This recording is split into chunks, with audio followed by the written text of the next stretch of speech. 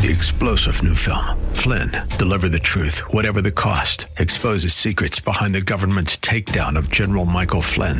Flynn knew what the intel world had been up to. He ordered the first audit of the use of contractors. This set off alarm bells. He told the truth. He was the most dangerous person for Donald Trump to hire. They had to get rid of Flynn.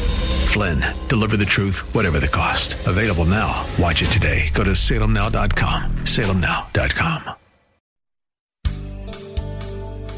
Only those who obey his commandments enter into union with Christ. Now, obedience does not produce salvation, but salvation should always produce obedience. Did you catch that? Let me play those last few words again. Now, obedience does not produce salvation, but salvation should always produce obedience. That's Pastor Leighton Sheely from Church of the Highlands in San Bruno, and this is Study Verse by Verse, and he's in the 14th chapter of the book of John. We'll pick up there in just a moment. I'm Mike Trout. So glad you've joined us. I'll talk more about the church and some of the upcoming events at the end of our time together. Here's Pastor Leighton. Now, the day of Pentecost was just a few days in the future, just a few weeks away, and something exceptional happened on the day of Pentecost that transformed the work of the Holy Spirit from that day forward. The Apostle Peter stood up in Acts chapter 2 and said, "What you see was predicted long ago by the prophet Joel. In the last days is a reference to the days between Jesus Christ's first coming and his second coming or return. So we are in the last days. In the last days, God says, I will pour out my Spirit upon all people. Your sons and daughters will prophesy. Your young men will see visions, and your old men will dream dreams. In those days, I will pour out my Spirit, even on my servants, men and women alike, and they will prophesy." Now, in the Old Testament, the Holy Spirit was said to fall upon only a few selected people. People such as Othniel in Judges chapter 3, Gideon in Judges 6, Jephthah in Judges 11, Samson in Judges 14, Saul in 1 Samuel 10, David in 1 Samuel 16, Jehaziel in 2 Chronicles 20, and Ezekiel in chapter 11. There are really less than a dozen people that are so described, and all of them are men only, and all of them are in leadership only, or designated for such leadership. But the Apostle Peter says that according to the prophecies of Joel, in the last days, the pouring of God's Spirit would not be limited to men alone, nor leaders alone, that even men servants and maidservants would experience it. In those days I will pour out my Spirit, even on my servants, men and women alike, and they will prophesy. Now, in the Old Testament, the Holy Spirit was said to come upon these people, but it was only temporarily and to give them the strength. There is no indication that the Holy Spirit remained with them. But Jesus here is speaking of an abiding relationship in which the Holy Spirit remains with the believers and in the believers for the rest of their lives. And this is a unique fact of this age in which we live, the church age, because the Holy Spirit was here and active before the day of Pentecost, but on the day of Pentecost he came to indwell believers, and that's what was new that occurred on the day of Pentecost. And so believers now are given the Holy Spirit, which empowers us to do what Jesus has called us to do. Then secondly, there's the presence of the Son. Verse 18, "I will not leave you as orphans, I will come to you. Yet a little while, and the world will see me no more, but you will see me. Because I live, you also will live. In that day you will know that I am in my Father, and you in me, and I in you." And so the disciples are filled with anxiety and fear, and Jesus says to them, "I will not leave you as orphans." The word is orphanos. It means without a father, but it's also used of disciples and students after the death of a beloved master. For instance, Plato says that when Socrates died, his disciples thought that they would have to spend the rest of their lives forlorn, as children bereft of a father, and they did not know what to do about it. And Jesus said, that's not going to be the case with you. I will come to you. And the primary reference there is to the resurrection. He says, in just yet a little while, You see, it was only a few hours between Jesus talking to his disciples and the crucifixion. And after the crucifixion, the unbelieving world would no longer see him. The indications in Scripture suggest that after his resurrection, Jesus chose only to reveal himself to the believers and not to the world. Jesus said, "Because I live, you also will live." What Jesus was saying, his death is not going to be able to keep me in the grave, and it's not going to be able to keep you in the grave either. I have overcome death and the grave. In that day, you will know that I am in my Father. That this relationship I've been talking about with my Father is just as I described it. Now, the "on that day" is often found in Old Testament prophetic literature, and some commentators believe that it refers to Jesus' resurrection, that when Jesus was resurrected, that the people would understand this special relationship that he had with Almighty God. But there are others who believe it relates to the day of Pentecost, because it was on the day of Pentecost the Holy Spirit was given. And as we will see, it was the Holy Spirit who teaches and brought it into truth that gave them understanding as to the union that Jesus has with his Father. And Jesus says something interesting here. It's a profound promise. "And you in me, and I in you." That is, through the indwelling of the Holy Spirit, believers are united with Jesus. Now, the Bible does not teach that we become united in terms of one sense, that we become part of the Godhead. There are cults that teach that we can become God, or we can become like God. That's not what the Bible teaches. What the Bible teaches is we have a special relationship with God through Jesus Christ. Now, like Nicodemus and the disciples, we have a tendency to try to understand Jesus' words, to interpret Jesus' words literally. You remember in John chapter 3, Jesus telling Nicodemus, "You must be born again." To which Nicodemus replied, "What do you mean? How can an old man go back into his mother's womb and be born again?" He's thinking literally. He's thinking, my mom is not going to be happy with this. I was a pain when I was 8 pounds, 14 ounces.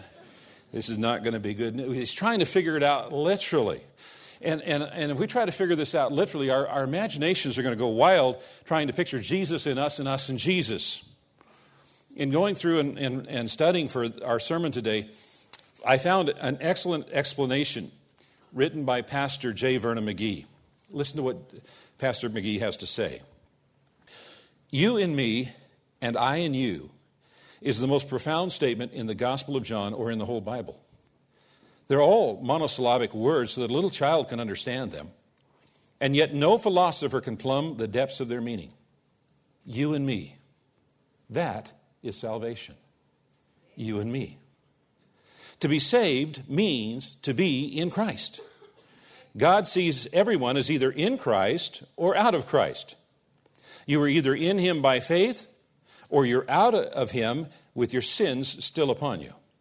If you are in Christ, then God sees you in Christ, and his righteousness is your righteousness. You stand complete in him. You and me, salvation. I and you is sanctification. It's Christ living down here in us. Is Christ living in you? Paul says, "I am crucified with Christ, and nevertheless I live. Yet not I, but Christ liveth in me. And the life which I now live in the flesh, I live by the faith of the Son of God, who loved me and gave himself for me." You and me, salvation. I and you, sanctification. Jesus thus assured his disciples that his death was not going to end their relationship with him, that it was an indestructible relationship. Romans 8 says nothing can separate us from the love of God in Christ. And then there's the presence of the Father. Verse 21, "Whoever has my commandments and keeps them, he it is who loves me. And he who loves me will be loved by my Father, and I will love him and manifest myself to him." Judas, not Iscariot, said to him, "Lord, how is it that you will manifest yourself to us and not to the world?" And Jesus answered him, "If anyone loves me, he will keep my word, and my Father will love him, and we will come to him and make our home with him. Whoever does not love me does not keep my words. And the word that you hear is not mine, but the Father's who sent me." And so once again, love for Christ is expressed in ethical terms. He says, the man who loves Christ is the one who has his commandments and keeps his commandments or obeys his commandments. Now, to have commandments is an unusual expression, the meaning of which appears to me that to make the commandments one's own, to take them into the innermost being. Now, Jesus not only speaks of having the commandments, but keeping them, and this means that it's more important to obey the commandments in our daily living than to just understand grasp the content. It says, only those who obey his commandments enter into union with Christ. Now, obedience does not produce salvation, but salvation should always produce obedience. And then he goes on to say, it's only the one who loves Christ who will be loved by the Father. It's the Son who reveals the Father to us. If we reject the Son, there's no way to know the Father. And then Judas expresses his bewilderment in asking a question. And there's a parenthetical statement here saying this is Judas, but it's not Iscariot. Judas was not an uncommon name. There was two by the name of Judas in the 12 apostles. You can find the list of their names in Luke chapter 6 and Matthew chapter 10. So Judas expresses his question, Lord, how is it you will manifest yourself to us and not to the world? Now remember that the disciples at this time are thinking that Jesus Christ is the Messiah, and the concept of Messiah is something they have been raised with in their background, and so they have certain concepts of who the Messiah is going to be. The Messiah is going to be a great military and political leader. And so they think Jesus is the Messiah, and he's supposed to be a great leader. He's supposed to get rid of the Romans and set up an earthly kingdom. And Judas is asking this question, how can you do that and only reveal yourself to us? I mean, you have to reveal yourself to the world. I don't know, how does this work? And then Jesus says, if anyone loves me, he will keep my word. And this is the third time he mentions this in this section, that he will not reveal himself to those who refuse to love him and obey him. What a great thought to end on as we bring to a close another broadcast called Study Verse by Verse with our teacher, Pastor Leighton Sheely. I hope you can join us tomorrow as we pick up right where we're leaving off. All of our past broadcasts are available for review and download when you go to the website highlands.us. That's highlands.us. We're also a nonprofit outreach and depend upon your prayer support and your financial support. You can give safely on that website. Again, that's highlands.us. Have a blessed rest of your day, and come back tomorrow, if at all possible, at this same time when we'll once again open the Word of God to the book of John and study verse by verse.